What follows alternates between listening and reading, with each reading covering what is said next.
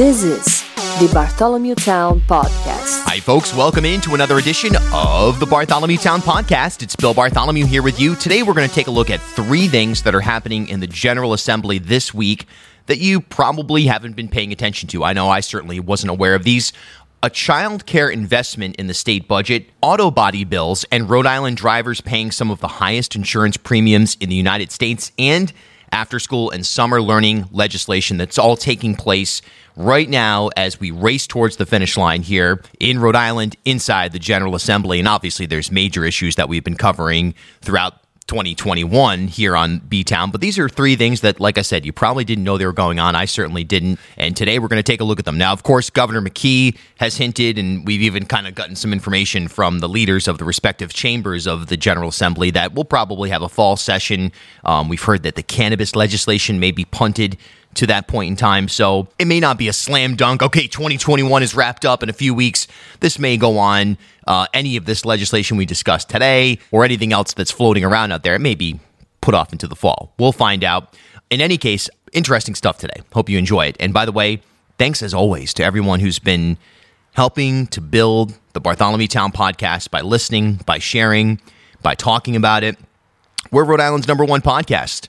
And the only reason that happens is because of you out there, sharing it and talking about it and, good old-fashioned word of mouth. So appreciate that. Now, I want to invite you tomorrow, Friday, June 18th. We're releasing this episode a day early on the Thursday of this week because a lot of this stuff is going to be heard inside the House Finance Committee today on release day.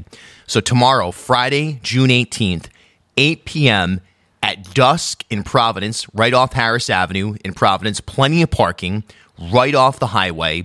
8 o'clock, myself with my band performing. We've got some great special guests. It'll be my first show back since, early 2020. And I've got new music out as well on Spotify, Apple Music, wherever you like to get music. The Bats EP, that's out there as well. Just search for me, Bill Bartholomew, and you'll find it there. But tomorrow night, Friday, June 18th, right in the heart of Providence, Rhode Island. We'll see you there. Okay, let's get to it. Three issues you probably didn't know were going on right now inside the General Assembly, here on Rhode Island's podcast of record, B-Town. B-Town. All right, so kicking off our conversation on things that are happening in the General Assembly that you probably don't know about, you may not know about anyway, weren't paying attention to. We're going to kick it off with a child care investment in the state budget. And we're joined by Leanne Barrett, Rhode Island Kids Count, and Rachel Flume of the Economic Progress Institute. Essentially, the argument is that if we don't invest in childcare, it's hard to get working families, particularly mothers, back into the workforce. There's a survey out there that says about 25 to 30% of women were forced to leave the workforce or reduce their hours during the pandemic due to a lack of childcare options.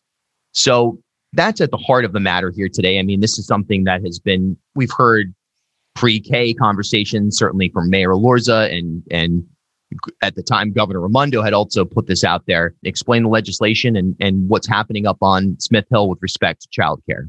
Okay. Well, Rachel and I are both work together with the Right From the Start campaign, which is a coalition working on several bills that will help families with young children and budget priorities. And the Rhode Island Child Care is Essential bill is one of our main bills this year, and it is something we've been working on before the pandemic. Our child care subsidy program, which helps low-wage working parents be able to afford childcare because they don't make enough money to pay for the cost of childcare on their own. So it's been a priority for decades for the state and the federal government to help low-wage parents work and help them with the cost of childcare. So the Child Care is Essential bill asks the state to increase the rates to meet the federal equal access standard. So that's the amount they pay providers to care for low-income children. It asks the state to cap family co-payments at no more than 7% of family income, which is the federal affordability standard, similar to, how we have affordability standards for housing, which is, around a third of your income. There's an affordability standard for childcare, which is 7%. And currently, some of our low-income families are required to pay 14% of their income, so twice the federal standard. And the third part is to expand eligibility for the Child Care Assistance Program. We The state cut lots of families off in 2007 when we had our first recession, and we've never actually gotten those kids back. And we know that lots of families, almost all families, really struggle with the cost of childcare. And so we need to be able to help more families through a subsidy system. Yeah, and that's interesting because, of course, Rhode Island forever, the talking point is whenever we go into a recession, we're the first one in, the last one out.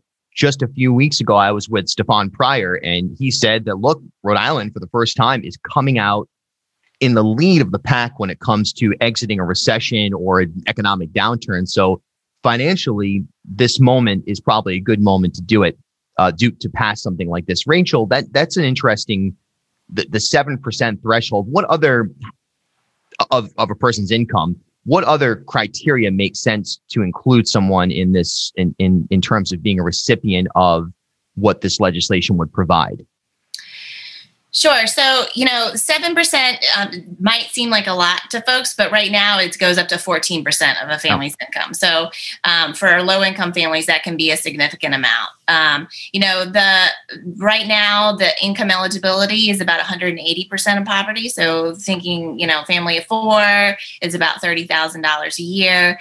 We know that a lot of families who are making higher than or earning more than that really struggle to pay for childcare. You hear stories of older kids having to stay home, especially during the pandemic. They were in charge of their younger siblings, even while they were trying to do Zoom school and other things like that, because they just can't afford to take on those jobs. Or the mothers, we've seen lots of news stories where the mothers or fathers are making the decision to just leave the workforce completely because they can't afford it. So, the childcare is so complicated, but we've seen how important it is during this pandemic. We've seen that the economy really can't go back to work if childcare providers aren't open. And certainly on the national level, there's been a real focus on making sure that states are able to expand the criteria for folks. So the state is getting a significant amount of federal funds that it can use for this bill. It's very targeted funding that is going directly. It's being intended to directly support programs like this that help low-income families and make sure that the programs meet the needs of more parents and also the providers who provide the care. I could go on and on, but the providers are some of our lowest paid folks in the state, and so making sure that the child care centers and family homes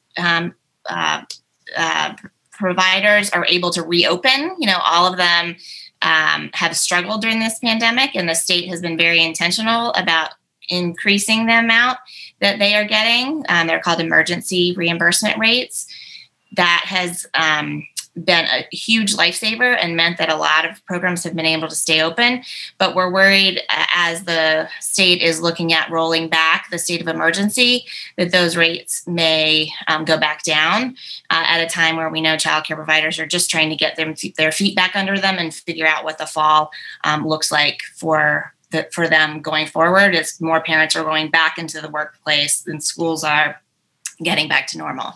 Yeah, certainly if you empower the consumer, then the industry should be able to thrive more than if you have a struggling consumer. There's no doubt about that.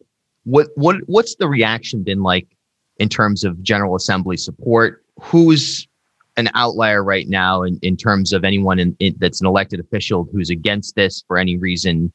And what's your message to those folks? So certainly we have some real champions on these bills. In the House, Representative Diaz is an enormous champion. In the Senate, Senator Cano is the sponsor and huge champion on these. I don't think there's anybody who's opposed to investing in childcare. We think that there may be some confusion about the federal funds and how much can go to do this, and the importance of spending the money now and making sure that the federal funds that can be spent now are spent now. And so I think a lot of what we're talking about right now is making sure that people understand how all the federal pots of money work, that we can use them now, that they can go into these programs immediately, and also making sure that the emergency rates are continued and that doesn't get sort of lost in the sauce of ending the state emergency, that doesn't get forgotten about. So I don't think there's any, huge opponents. It's really just trying to make sure that the math works and that all of the sources align correctly. Leanne, you get the last word on this. Feeling optimistic that this will pass here in what will end up being the summer, I guess, trying to think about when the summer starts. What'll be the summer, or does this get punted to the fall? How does this play out? Well, we are working really hard to see that there are changes made in statute. Our General Assembly has been leaders historically on lots of elements of priorities that families with young children need. And our childcare system is set in statute, key components of it, the rates, the eligibility, there are co-payments required in statute. So we are hoping the General Assembly acts now. As Rachel said, we don't have any opposition theoretically. It's just a question of finding the money, and we have the money now. We have more federal money than ever historically. And we know that it will last for at least 2 years, and that we want to make sure that we use it now to help children and families now, because, and we need to make them permanent. The reality is those pandemic rates aren't just for the pandemic. Those are the rates we should have been paying before the pandemic. And that is a key message, is that those rates are needed long-term, rates at that level, in order to have a strong childcare system and help families afford access to high-quality childcare. Thank you both. Appreciate it very much. Okay, so why does Rhode Island have some of the highest car insurance rates in the country? Well, Frank O'Brien of the American Property Casualty Insurers Association joins us right now to break down what he describes as a pattern of legislation that has led to just that. Thanks, Bill. Appreciate you having me on today. And I'd like to touch bases with you on what's really a pocketbook issue for Rhode Islanders. And there's a couple of things. First of all, the General Assembly in the waning days is set yet again to take up another raft of proposals from the state's auto body industry. And for the last 20 years or so, Rhode Island has passed more auto body related legislation than any other state in the country. And what that has resulted in is a situation where, first of all, it costs more to repair a vehicle here in Rhode Island than it costs anywhere else in the country. Second thing is that, as we all know, Rhode Islanders pay a lot for their auto insurance.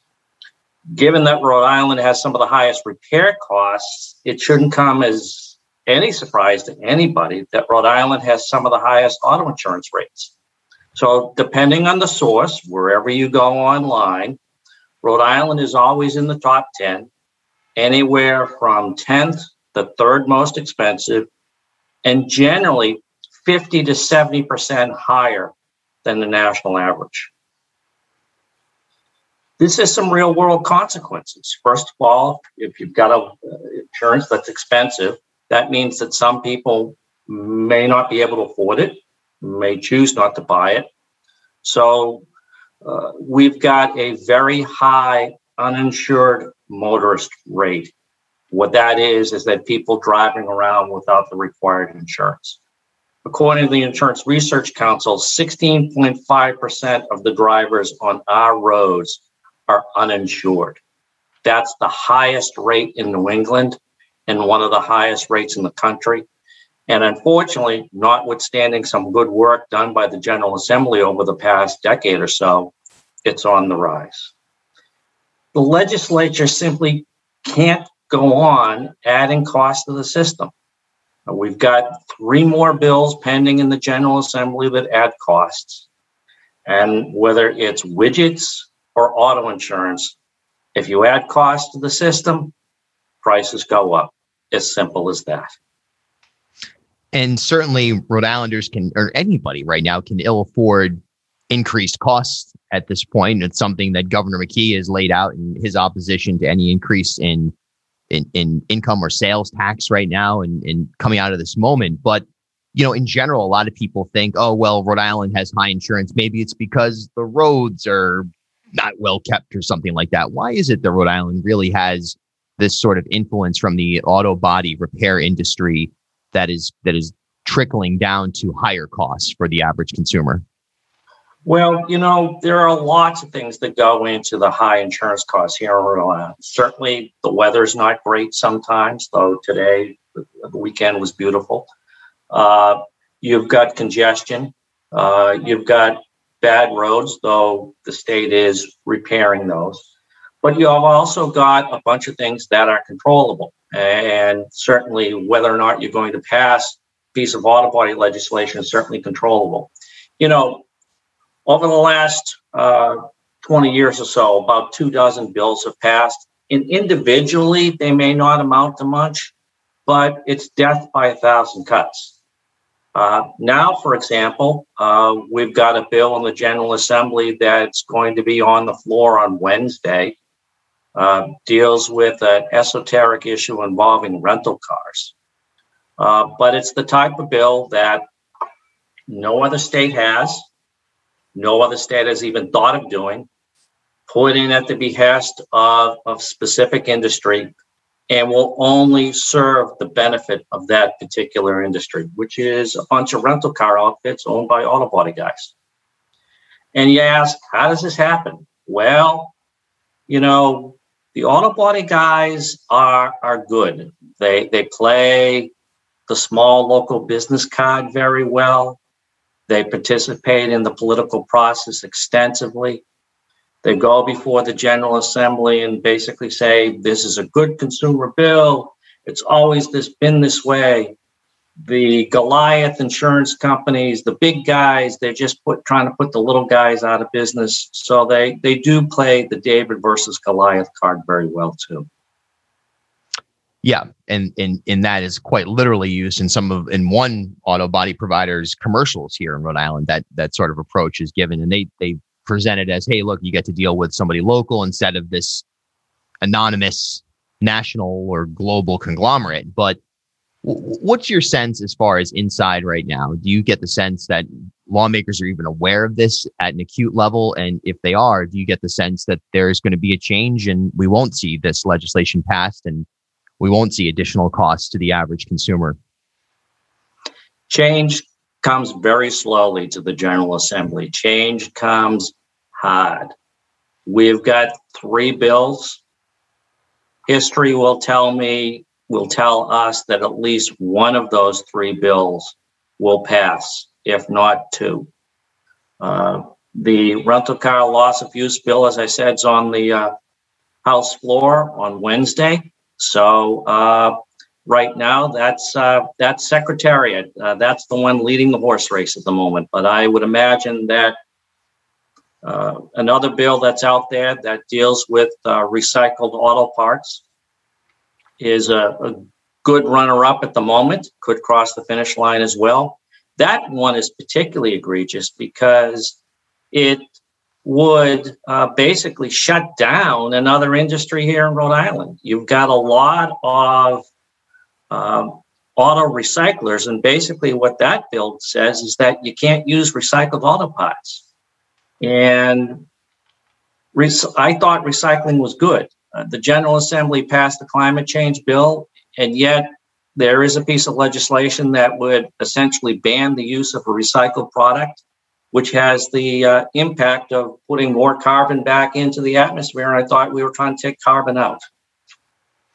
Yeah, not much logic right there other than the influence of certain entities and people. There's no other way to put it. Last question. Is this something that the average Rhode Islander should be aware of and doing their best to lobby against their own pocketbooks being hit right now and certainly even in years to come? You know what? I never met a person anywhere who wanted to pay more for their automobile insurance. Yeah, and if you want to pay more for your automobile insurance, let these bills go through the General Assembly.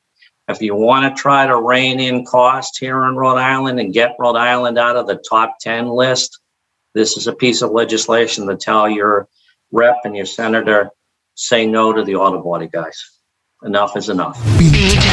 Okay, so our last look inside the General Assembly, 3 things that you probably aren't aware of that are happening right now, and you probably should be, pertains to after school and summer learning. And there's legislation pertaining to exactly that. And joining us to discuss that, Kyle Bennett and Marlene Guy of the United Way of Rhode Island and the Rhode Island After School Network. Thanks so much, each of you, for joining us here. And, so let's talk about what is the specific legislation and what's the intended goal here on this stuff. Sure, I'll start. Bill, thank you so much for having us. We're supporting Rep. Julie Casimiro's bill, House Bill 5211. This bill is important because it creates a dedicated funding stream, an annual funding stream that supports after school and summertime programs for our youth.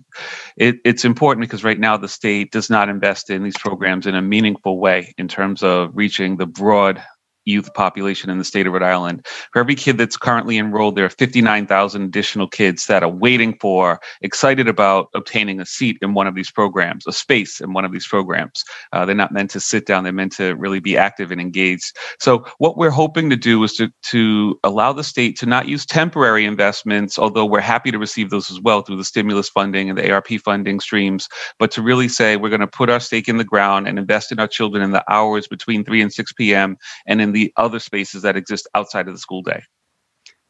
Where do we sit right now in terms of the average? So we know the numbers, but an interest level, but programs that exist that want to expand. Is there a clamoring on their behalf, or are we looking to create brand new programs, sort of a combination of each of them?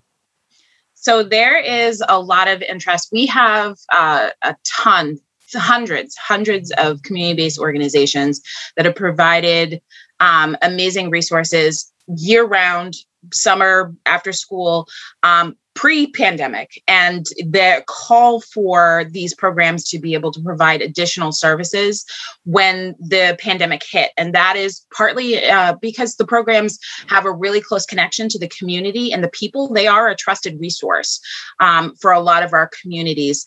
And so when they needed help getting connected to technology or having resources to be able to connect to the schools, to be able to provide those supports. And then when programs were still virtual and families needed to get back to work, they provided a service, almost a subsidiary of public school, because they had a place for the youth to be able to do distance learning. That being said, we also know that the Department of Education came out with a LEAP Task Force report. And in that LEAP Task Force report, it really called upon our after school and summer programs to be more integral in what is happening, including partnering with all of these community-based organizations. And so really thinking about how we can make those connections back to the school districts to really start thinking about the services that our youth are asking for. And then in all honesty, all of our youth have experienced a trauma, and the majority of our youth are saying they want to be able to be with their friends. They need social interactions. They need to be able to play basketball and board games and just be kids for a little while. And our programs are really great at being able to offer that and be able to be very youth-centric. That's something that we've heard a lot in recent times from Cedric Huntley, from Stephen Parry, Mayor Lorza, in response to some of the violence that we've seen in the capital city and really in a statewide basis. There's right now, you look at Newport, there was some kids who allegedly stabbed another kid in an Airbnb just a few weeks ago. There's a real need for this on a multitude of levels, not just entertainment, but societal. Well, do you get the sense that inside the General Assembly, there's support for this right now? I do, Bill.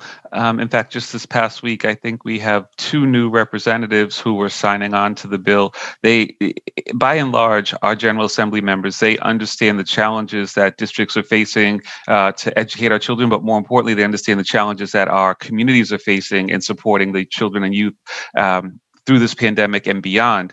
And I believe if it weren't for the fact that we're financially constrained, they would have invested in our programs a long time ago. But they're more and more becoming aware of this opportunity. And I think the real truth or fact is every single one of them wants our youth to be successful. Yeah. I was just actually going to piggyback off of that. In addition to that, this is really truly like a nonpartisan issue because it's not just supporting our youth and what that happens. It is supporting the the economy as a whole. Families need to be able to have high quality, safe places for their youth to be able to fully function, come back into the workforce, to be able to attend training programs, to be able to contribute to the economy. And that is one of the things that we want to be able to highlight, because all of those, tens of thousands of youth who are waiting to get into programs are also youth that are being limiting their families with the access to the programs that they can attend. Last question, and I guess each of you can respond to this right now. For anyone out there who's listening to this and saying, "Oh, this is just more, something that we don't need more of this. I can take care of my kids," or whatever the naysayer would say. What do you say to them about the community as a whole and making something like this happen? I'll go first, Bill. What I'd say to that, I'd say that they're probably not being honest. I think we know that as we were all children and youth at some point in our lives, when you engage in risky behaviors, sometimes, particularly in this day and age, the implications can potentially be lifelong. We have another bill in the House that looks at sentencing guidelines for youthful offenders and really thinking about the idea of a child or a youth being charged as an adult for a crime while they can't actually do other things as an adult would. So we know that these hours that are really important to have supervision, but more importantly, that they're hours that they provide an opportunity for our children and youth to really expand on what's happening in the classroom, to explore topics that have been delivered and theory that's been presented to them. One of our colleagues used to say, they get to put their minds on, their hands on, and their feet on in our programs and really stay active and engaged and live into the dream of after school and summer programming. To kind of talk a little bit about what Kyle brought up, I think one of the biggest things is that we are hearing constantly from outside agencies, we're talking about colleges and universities, training schools, and the workforce, that our youth are leaving high school not ready. And it's not necessarily the not ready because they can't add, subtract, multiply, and divide. It's they cannot work together in a team. They can't clearly communicate. They can't deal with failure. And these programs are places where youth can fail safely and be able to utilize those skills. They're 21st century skills. These are the skills that no matter what you do, whether you are working in a frontline staff or you are an engineer, you are going to be asked, how do you work well with a team? How best do you communicate? How do you share ideas? These are all these, how do you problem solve? And these are opportunities for our kids to be able to use those skills and grow into young adults that will be marketable, that will be successful, and be able to utilize the education that they are absorbing in school into a practical way that becomes extremely useful for us as a whole, as an economy, as a state, and just as a community. Rhode Island's podcast of record, B-Town.